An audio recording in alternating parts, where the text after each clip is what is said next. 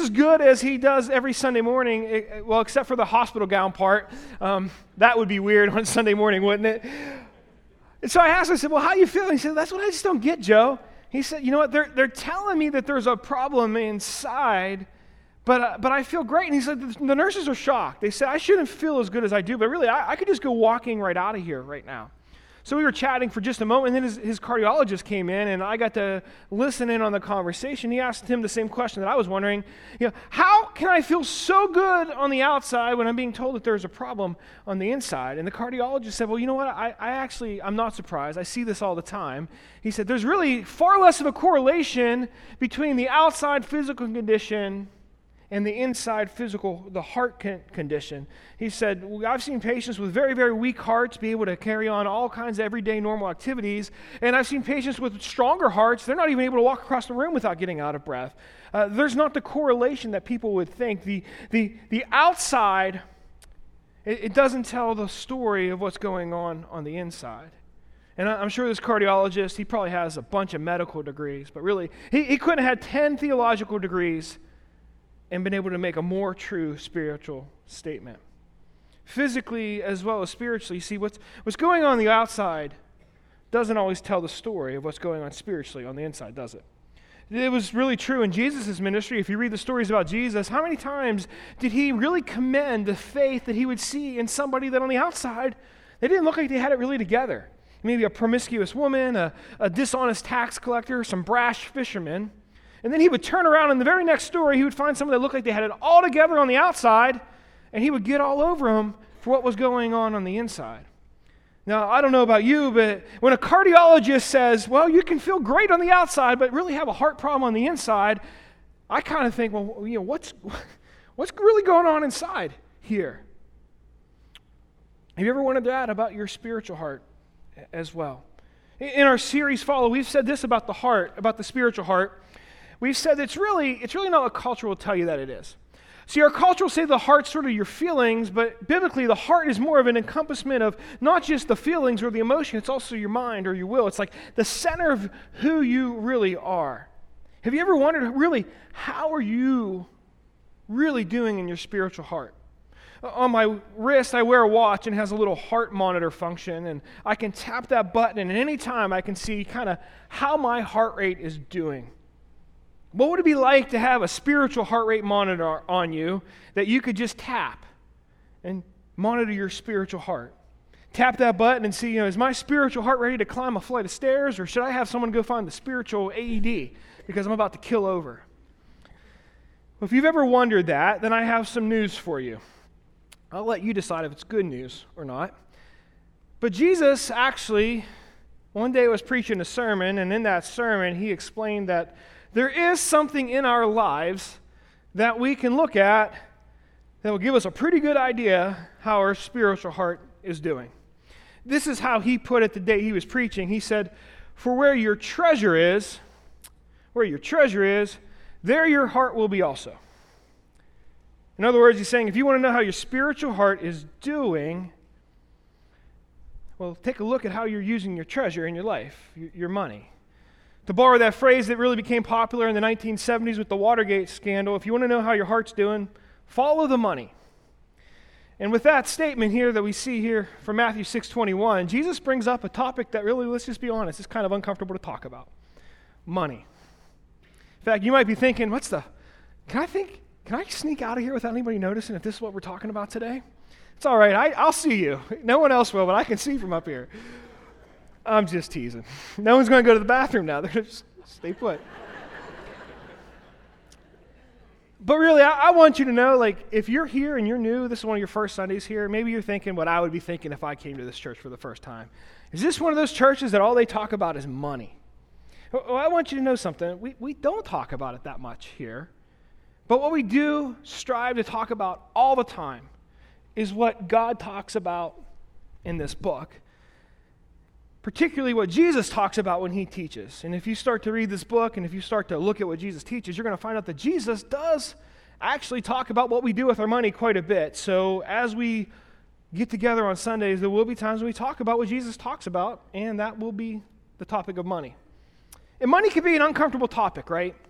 See, I don't think that money itself is the uncomfortable topic, though. I mean, like, you don't drive past the bank and honk at people coming out of the bank to make them feel embarrassed that they saw you or that you saw them there. And it's like, you aren't saying to your kids, I better not find you on that Wall Street Journal website. Not again. Nope, we're going to put that filter on. You're not looking at that money site. Money itself's not the uncomfortable topic. And you might be thinking, okay, well, it's not that. It's just I don't like people telling me what to do with my money. But I'm not even sure if that's it. I mean, we're bombarded on social media and TV all the time with people trying to tell us what to do with our money. You didn't watch the Super Bowl and then start like a Peyton Manning and Brad Paisley cancel movement because they were trying to tell you to buy nationwide insurance. You're okay with that. But you might say, well, you know what? It's not that it's uncomfortable. It's just irritating. I mean, let's be honest. There's a reason that this cartoon, they'll try to put up on the screen for me too, there's a reason this cartoon's funny, isn't it? Take a look at that. We will find you. But really, there's a notion that, well, churches, pastors, they're really just out to get my money. Let me guess maybe help you a little bit. Like, our elders aren't watching to see how the offerings look in the next couple weeks to see how y'all like the sermon, and if it goes really well, I get a raise. It doesn't work like that. In fact, here's a little more inside info on pastors. There's a notion that pastors talk about money because they're trying to get your money because they're worried about their livelihood, but I think really the opposite's really much more true. A lot of pastors actually won't talk about money out of concern for their livelihood. Because if you think about it, let's say you had a great Aunt Betty Sue and you're hoping she gives you a bunch of money when she dies. What's the last thing you want to do? You don't want to hack off Aunt Betty Sue. And if pastors were just concerned about getting your money, what's the last thing they would do? They would preach a sermon that is bound to hack off somebody. You see, we don't care about getting your money. We care far more about what Jesus cares about and what really we've been caring about in this sermon, and that's your heart. In the series, we've been talking about follow, and we've talked about this idea that culture will tell you that follow your heart, but really Jesus says don't follow your heart. It's the worst thing you can follow. Instead, you've got to direct your heart to follow him. And when he comes to Matthew chapter 6:21, he says these words. He says, for where your treasure is, there your heart will be also. He says, you can take a look at your treasure and get a pretty good idea of what direction your heart is going. And that's the problem, really. That's really what makes us uncomfortable. That's what bugs us about this, because Jesus is bold enough to say, well, that how we use our money, well, it tells us a lot about our heart. We can put it this way. He says, Jesus is kind of telling us that your treasure is the measure of your heart. But because you and I really don't like anybody telling us what to do with our money, let's just change it. You can say it to yourself. I won't say it to you. I'll say it to me. My treasure is the measure of my heart. And that's the problem that we have with statements like this, right? Jesus is saying that how we use our money, it's really making a moral or spiritual judgment about us. And so when I read this, I start to squirm, because really when it comes to my spiritual heart, I kind of like to keep it, I like to keep it out there a little bit. I like to keep it a little bit abstract. I like to leave myself a little bit of room for interpretation, make some excuses. And Jesus says, oh, no. This isn't abstract. It's a mathematical calculation. You don't need a counselor. You just need a calculator. You can sit down and figure this out. And in my life, I have friends that will help me. Friends from PNC and Chase and Rocket Mortgage and other friends that every month make this easy for me. They send me pieces of paper, and they're so nice, they tabulate the total at the bottom. They add it all up for me. The piece of paper, I can just find out exactly where every dollar I had that came through my life went for the month. And they're so nice that if I forget to write them back, they'll send me a second copy. They'll just assume I didn't get it. And if they don't get another response, they'll call me. You see, there's a pastor and author named Brian Cluth. He made this statement, and it's far more true than I think we would like it to be. But he said this. He said, really, when you look at your personal finances, your checkbook, your financial statements, well, they are theological documents, and they will tell you who and what you worship. If you want to know what you really, really believe, what you really worship, well then sit down with the documents about your theology that you write yourself. Measure the treasure to see which direction your heart is going. Now, I know there's folks that are sitting here. I would probably be thinking this a little bit the same. I don't owe you an explanation about where my money goes. Maybe you're thinking that. Maybe you're even thinking, I don't even know if I owe Jesus an explanation about how I use my treasure. But I think there's a person in your life that you will agree that you do owe an explanation to for how you use your money. And that person is you. Don't you owe it to yourself to know where your treasure goes? Now, if you're a Christian, if you said, I've chosen to follow Jesus, then really the commitment that you've made is that Jesus gets your whole heart. Like, you've made the commitment to love him with all of your heart and all of who you are. So naturally, you should be concerned. Is Jesus really getting my heart? And want to know that. But even if you'd say, I don't really believe I've made that commitment in my life, we all have things in our lives that are important to us. We all have things in our lives that we would say are important to us. We all have things in our lives that we wish were important to us. And so if I sat down with you and I said, hey, Steve, hey, Mary, tell me about you. Let's get coffee. What is important to you? Chances are you're going to say something like, my kids. And if we dug a little bit deeper, it might not just be your kids, it might be the relationship that you have with your kids. You might say something like, I want my kids to know that I'm always there for them. Or you're concerned about how your kids are going to grow up, what kind of people they're going to be. You say, you know what? I want my son to grow up to be a caring and responsible person. Maybe it's your health. Maybe that's what's really important to you. You watched your mom or your grandfather or somebody close to you suffer because of bad health decisions they made, and you're saying, you know what, I want something different. That's what's important to me. Maybe it's just making a difference. Maybe you would just say, in 20, 30, 40 years, when I look back at my life, I want to know that I lived for a purpose. And Jesus is saying, whatever's important to you, if you want to know that you're actually doing what's important to you in your life, not just hoping, not just wishing, but actually acting and living like it's important, well then, you have everything you need to find that out. Look at how you're using your money, and then you're going to find out where your heart or what's truly important to you is. Now, I've become convinced, though, that Jesus says this to us because he's not looking to condemn us. This isn't one of those verses that he's coming at us and saying, you're doing so bad, you better be doing better. This is one of those verses he comes to us and he says, I want to convince you of this because I want to help you. In fact, I want you to realize that your money is priority's true storyteller in your life. Your money and how you use it tells the truth about the priority and the direction of your life.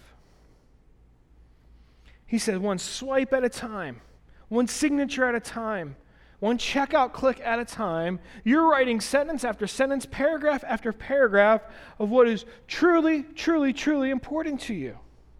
You don't have to wonder. You don't have to kind of have this feeling of what do I really care about? He says, I can tell you if you just look at it. But it's not just to convince us. I think he wants to compel us. He wants to compel us to do something. If money is our priority's true storyteller, then he's saying, ask yourself, what story do you want to tell? What story are you telling? Now, the reality is, for something to be measurable, it has to be tangible. For it to be measurable, it has to be tangible. Some folks here say, you know what, I'm pretty careful. I keep my finances pretty organized. I can tell you where they're going. Maybe you like the story it's telling. Maybe you don't like the story, but you at least know what it is. For others, you say, that's not my thing. I'm not very good at it. No one really ever taught me how. But for it to be measurable in your life, for you to really know, you have to make it tangible. So what we've done is we've created a very, very simple tool. It's not sophisticated. It's intended to be simple. We've even got a simple, silly name for it, but we call it the Treasure Measurer. The Treasure Measurer, and you can find it at butlercac.org/resources. There's copies of it on the way out. And what it is, it's simply a sheet of paper that asks you some questions about what you really want to be important in your life. Then it gives you a tool on the back that allows you to kind of track where everything goes for a month, and then it asks you some follow-up questions. So if you said, I need a little bit of help me get organized, that is one tool that you can use. You can find it online. You can grab one on the way out. If you don't remember either of those things, email me. I will email you one. But we want to put a tool in your hand because if it's not tangible, it won't be measurable. But here's what you're going to find when you do it. Figuring out what story your money is telling you, well, that's not really the hard part. It takes some work.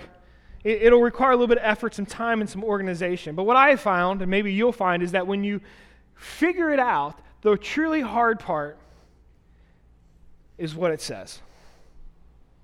And confronting yourself with the truth.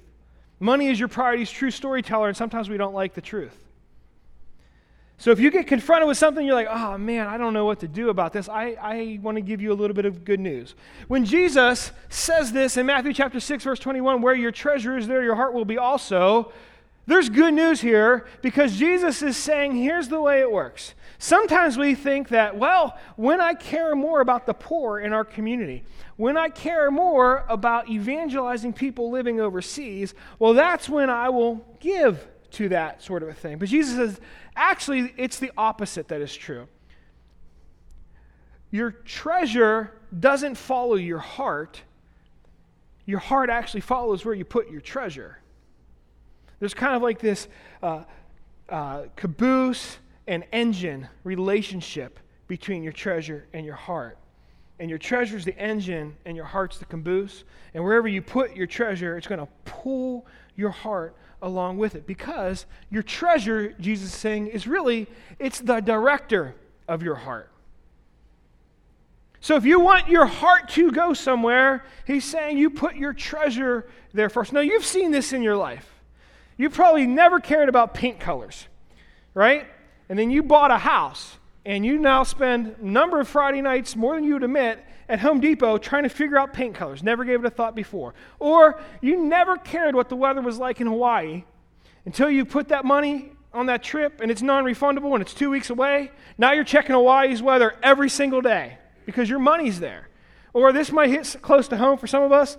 You never even knew what the GameStop stock ticker was, but then you heard about this frenzy about 6 months ago, and you thought you'd try it out, bought a little GameStop stock, and now you're checking your phone every hour at work trying to find out what the GameStop stock is doing. Some of you don't know what I'm talking about, but for those of you who did it, you know exactly what I mean. This can work positively in your life as well. I was running with a friend a couple weeks ago, and I was surprised to find out as we were talking that he had once been a really unhealthy weight, and he said, oh yeah, I lost 50 pounds. I was like, wow, you're pretty fit. How did you do it? I wanted to hear his story. And his story started with, he said, you know what, it started one night, I was with some buddies, we were staying up late, watching football, eating a lot of pizza, and drinking too much. And I was like, if that's how you did it, man, we're going to write a book, and we're going to make a lot of money. Because everyone will sign up for that, right? But he said, you know what, he woke up the next morning, and he didn't remember a lot the night before, but he checked his email, and there was a confirmation email because somehow the night before he had joined a gym. So he looked up, where's this gym that I joined? And it turned out it was on his way to work. So he stopped by the gym because he figured, well, if I invested my money there, I might as well at least try it out. And that kind of started the journey. But what really cemented it was when he told his wife how he had spent their money. And she said, yeah, we'll see how long that lasts. And suddenly, he began going to the gym because he just wanted to prove that it wasn't a waste of money. He had put his treasure there. Now his heart was following. But over time, something changed. It no longer became a matter of justifying an expenditure. Health and fitness became a passion of his heart and an everyday part of his life. Because where he directed his treasure, directed where his heart went.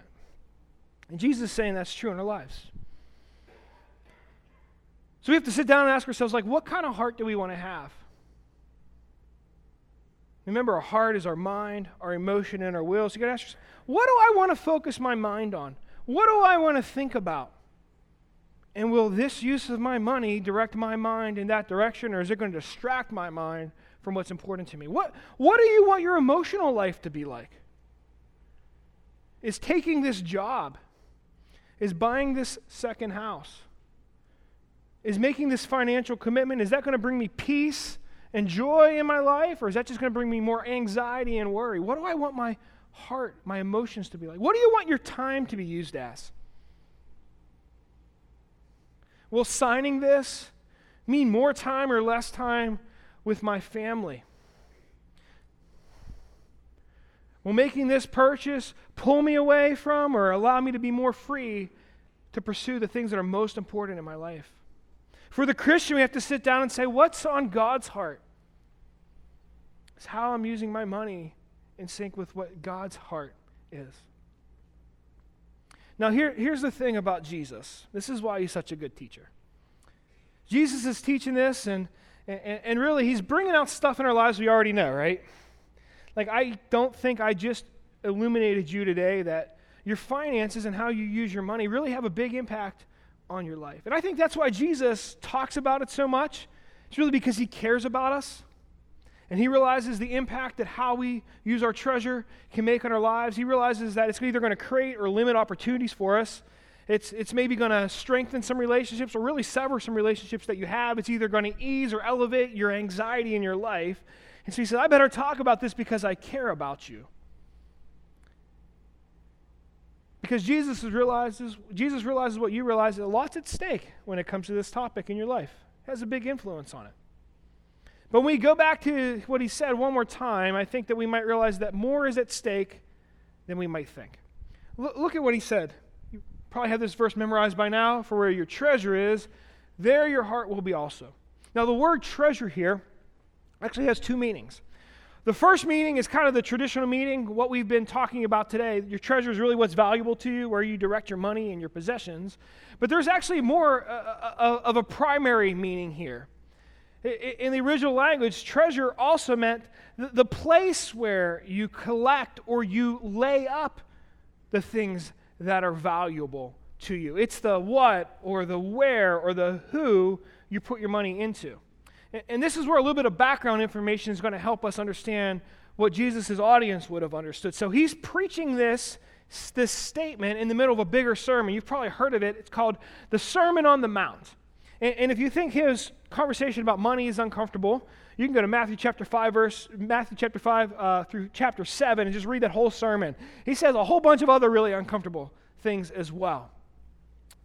But when his audience heard him say treasure, related to the place where you put what's valuable, they probably wouldn't have thought of the same thing that we would think about. See, when we say, where do you put what's valuable to you, you might think of, okay, I'm going to put it in the bank, or I might put it in a mutual fund, or I'm going to buy some Bitcoin. Or maybe it's more something physically valuable to you, like I'm going to put it in a safe deposit box, I'm going to put it in that old Fort Knox safe down in my basement, let them try to get into that thing. But they wouldn't have actually thought of that because they were living in the first century, and although banking was sort of getting developed, that would have been more down in the big city of Jerusalem. But let me show you where Jesus was teaching. See, Jesus was teaching up here in the northern part of Israel. The big city of Jerusalem was down here, but he was teaching up near his home base in a city called Capernaum, right on the Sea of Galilee, and he was teaching out actually in the countryside somewhere in what's called the Chorazin Plateau. Now, I'm going to tell you why that's important in a minute, but let me tell you a little bit about the people he would have been talking to. See, these were blue-collar people. They were unsophisticated. They were kind of simple, and they would have been looked down on by the sort of the high-class folks down in Jerusalem, but they didn't care. In fact, they were hardworking. This was a fishing community, so there might have been a joke about Jerusalem. The joke might have gone, well, down in Jerusalem, they call it sushi, but up here in Galilee, we call it bait. If Jeff Foxworthy was alive then, his jokes wouldn't have been, you might be a redneck if. He would have made a living telling, you might be a Galilean if jokes. This is a very simple place. So when Jesus says, hey, where you put your treasure, they would have been thinking banks. They would have been thinking something different. They would have been thinking not Bitcoin. They would have been thinking like bedcoin, because they were like, stick your coin under your bed type of people. Hide it there, or hide it in your floor, or really, because everyone knew to look in those two places, a very, very common place to hide treasure was kind of out in a field. In fact, this is what the Chorazin Plateau looks like. This is the landscape now. Probably it looked very similar back in Jesus' day, except there weren't like power lines in the background. It's a very barren place, but it actually made a very, very good place to hide valuable things. Because if you hid it out here and you knew it was under that rock, no one would ever find it. Out in a field somewhere buried was the most secure place that you could hide something, but it didn't mean that there weren't possible things that could go wrong. See, coins could get moist and they could rust, or insects could get in and chew through your valuable clothing, or thieves could stumble across it, but that wasn't the number one concern. The number one concern for hiding your valuables in a field buried was, what if something happened to you? And so when Jesus said this in Matthew chapter 19, leading into his statement, he says, "Do not store for yourselves treasures on earth, where moths and vermin destroy, and where thieves break in and steal." The people listening to it would have said, yeah, that could happen, but the number one concern in their minds would have been, yeah, but what if I die? What if I'm gone? And the treasures that I buried out in that field are, well, lost forever because no one knows where they're at. They realized that if they had buried what was valuable to them in a place that was unknown and they died, well, then that money would never go to pay for a wedding. It would never go to buy food in a famine. It would never pay the traveling expenses for a trip to Jerusalem during Passover.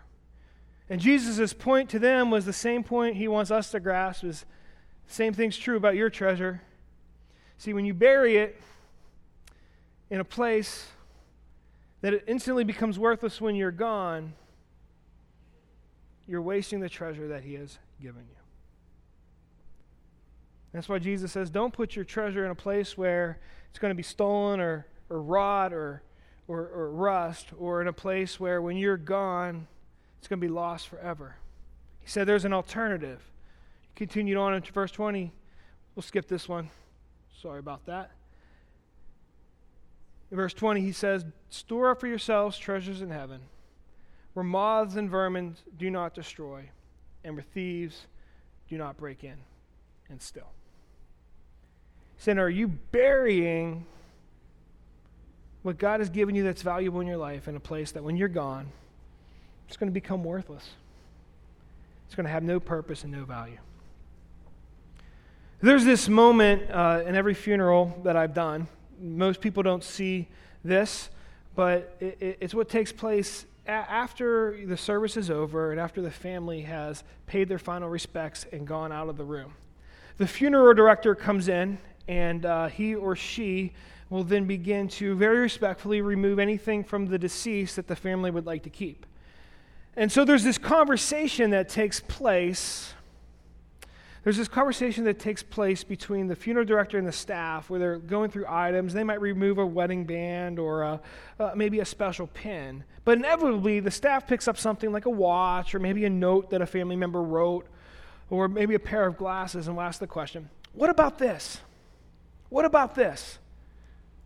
And the funeral director will say, nope, that stays.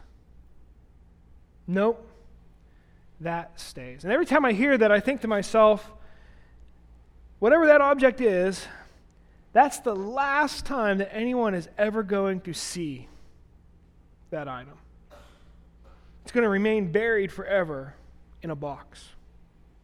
And that's what Jesus is saying. He's saying that we go through our lives thinking that we're working and spending and saving and consuming, all trying to fill up a treasure box.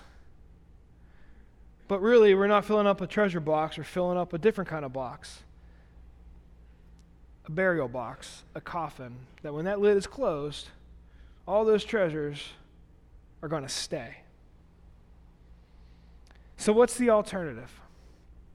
Well, one of my favorite authors puts it better than anybody else I've ever heard say it. Randy Alcorn, in his little book, The Treasure Principle, says this. He says, you can't take it with you, but you can send it on ahead. You can't take it with you, but you can send it on ahead.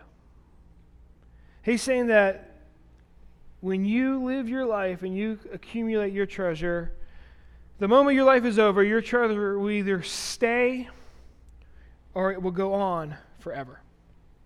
So as we live our lives, there's a question that we can ask ourselves when it comes to what's valuable to us. With the financial decisions that we make, there's even a song from the class that will help you. Does it stay or does it go? Does it stay or does it go? Jesus is saying that too. Where your treasure is, that's where your heart will be. So do you want your heart to be somewhere that will stay? Do you want it to be in somewhere that will go on to make an eternal impact? Now, here's the thing, and I want to wrap up with this. See, like, what I found in my life, and maybe you found this in your life, is I understand this, but sometimes making that connection and getting the passion and the motivation is what's difficult. And so I could stand up here and I could tell you a story about someone who was massively wealthy, who found what generosity could mean in their life and it changed their life. Or I could tell you about somebody who was extremely poor yet made a small gift to something of value, and God took that act of faith and did wonderful things with it. But actually, I just want to take a story that Jesus told and share it with you. Jesus told this story in Matthew chapter 13, verse 44. He said this, "The kingdom of heaven is like treasure hidden in a field. When a man found it, he hid it again, and in his joy went and sold all that he had bought, all he had, and bought that field." At the church I served at before I came here, I was teaching this parable one night in a men's group, and I kind of taught it the traditional way, like what we've been talking about here today, that this is teaching us that we really should take our earthly treasures and use them for things of eternal significance. And a man in the group put his hand up and he said, "Joe, I just think you're looking at this all wrong." Now, remember how at the beginning we talked about how sometimes the outside doesn't match the inside? See, the outside, I knew what I should look like. I was really trying hard to project. Well, please help us to understand. We're all just here to learn the truth. So thank you so much for sharing how I'm wrong, because we just want to learn. But inside, I'm thinking two things are going to happen. One of two things. He's either going to embarrass me in front of all these guys who at that point were older than me, or two, he's going to come up with some off-the-wall explanation that I'm going to have to dance around delicately to try not to offend him. Either way, this might not go well.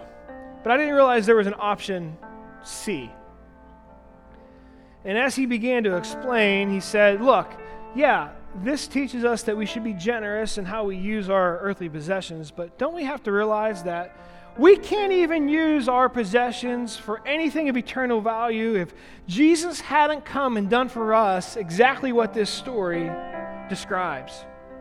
Weren't we once lost? We were like the treasure that was buried out in a field. We were covered in dirt. No one knew where we were at. We were in a world where even though whether you feel like you're caring about people and trying to help them or just hurting people and trying to manipulate them, in that world it just feels like it's all kind of worthless in the end. A world where it's very easy not to be noticed, not to be cared about. No one even knows who you are. Sometimes in a world where you're buried under your problems and under your mistakes and you feel like there's no way I'm digging myself out of this. And don't we believe that there was a man who came along and found us when we were lost? A man who came along and even though we were dirty, he saw that we could be clean again. Even though we were trapped, boxed in by a purposeless life, he saw a life of eternal value that he could unlock for us. We were once the ones who were buried in a field, and we were found by a man that we called Jesus. And he was a just man. He didn't just come along and steal us. Instead, he said, I'm gonna make you the value that you can be. I don't care if it costs me everything I have. And that's exactly what it cost Jesus, didn't it? He left a life of riches in eternity to come to earth, to live out in the middle of a desert kind of as a poor carpenter. He left the mansions with his Father in heaven to come live a life of near homelessness as he wandered from one ministry place to another. He left the worship of a multitude of angels as a king to come here to be mocked by crowds as a criminal. But that wasn't it, was it? He gave up even more. He gave up the invincibility of his divine form, a form that could not be harmed whatsoever, to take on the frailty of a human body and then to suffer everything that could possibly be suffered in that body, pouring out his blood, dying on a cross, taking upon himself so much pain. He gave up his life so we could have life. He gave up his treasure because he wanted to change our forever. He became incredibly poor to become immeasurably rich in God. He lost who he really was before his Father so we could find our true value before our Father. He was buried so we could be unburied. He was abandoned by God so we could have abundance in God. And then just like this verse says, he did it in his joy. He had the choice to turn around and he says, no, I will do that for you. You see, if you're here today and you're not a follower of Jesus, then yes, a life of considering how you're using your treasures for your priorities will make a difference in your life. It will align your life with what's important to you. But if you're here today and you're a Christian, then you have such a greater motivation than that, because Jesus is saying, I haven't asked you to do anything that I haven't done for you already. In fact, when Jesus says this, when he says, where your treasure is, there your heart will be also. He says, I've already showed you where my heart is, because that's where I put all of my treasure. I put all of my treasure in you. I gave up my immeasurable treasure to show you the immeasurable love that I have for you. He gave us his heart first so that we could give our heart to him. Jesus gave his treasure to change our forever. And what that means is he calls us to use what he's given us in this life to change forever ourselves. He says, not only do you get to participate in the love that I have for you before God, he says, I give you the opportunity to participate in the ministry that I have before God. And that's the truth of what we believe, isn't it? Our treasure can change forever because Jesus' treasure changed our forever first.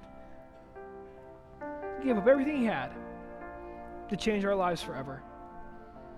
But here's the amazing thing. He says, I don't just care about your forever. I care about her forever. I care about your neighbors forever. I care about that little child downtown right now. I care about her forever. I care about your mailman's forever. I care about also the forever of the person that's on the other side of the world that you may never meet. And he's saying, I want you to help me change forevers for others, just like I've changed yours. And that's the message of Matthew 6:21. For your treasure is, there your heart will be also. Jesus says, join in my heart. My heart's big enough for the entire world, and I want you to be part of it. And I'm going to give you what you need to help make that happen. You might be here today and you might say, well, I've never even given Jesus my heart. I want to invite you today, if that's you, to do that. You can give him your heart right now. He did all of those things that I just talked about for you. In fact, I want to invite you to bow your head right now. We're going to wrap up in just one moment. Before we do that, I don't want to rush out of here. If there's a person here today who said, I've never given Jesus my heart. I never even realized everything he did for me. I need to live a life that's different. I want to give him my heart today. I invite you, you can just pray after me. I'll give you the words, but they really represent the will and the emotion and the thought in your heart. Jesus, I give you my heart. I feel like my life's been buried. I want you to release me. I want to share in your treasure today. Forgive my sin and give me the eternal life that you've promised. And my promise to you is that I will live for you from this day forward. In Jesus' name I pray. Amen. Hey, if you prayed that prayer with us, would you mind letting us know? We want to just follow up with you and talk a little bit more about the journey that you're on. You can text it to 94000, the words yes to Christ, and just let us know. Next week, we're going to talk a little bit more about our treasure. This week was a lot more conceptual, talking about sort of the foundation. Next week, we're going to be a lot more practical. 5 things that the Bible talks about that you can do with your money. Whether you're a follower of Jesus or not, it's something that if you apply to your life, you're going to find out it makes a life-changing difference. I want to invite you back. Have a wonderful Sunday. God bless you. See you next week.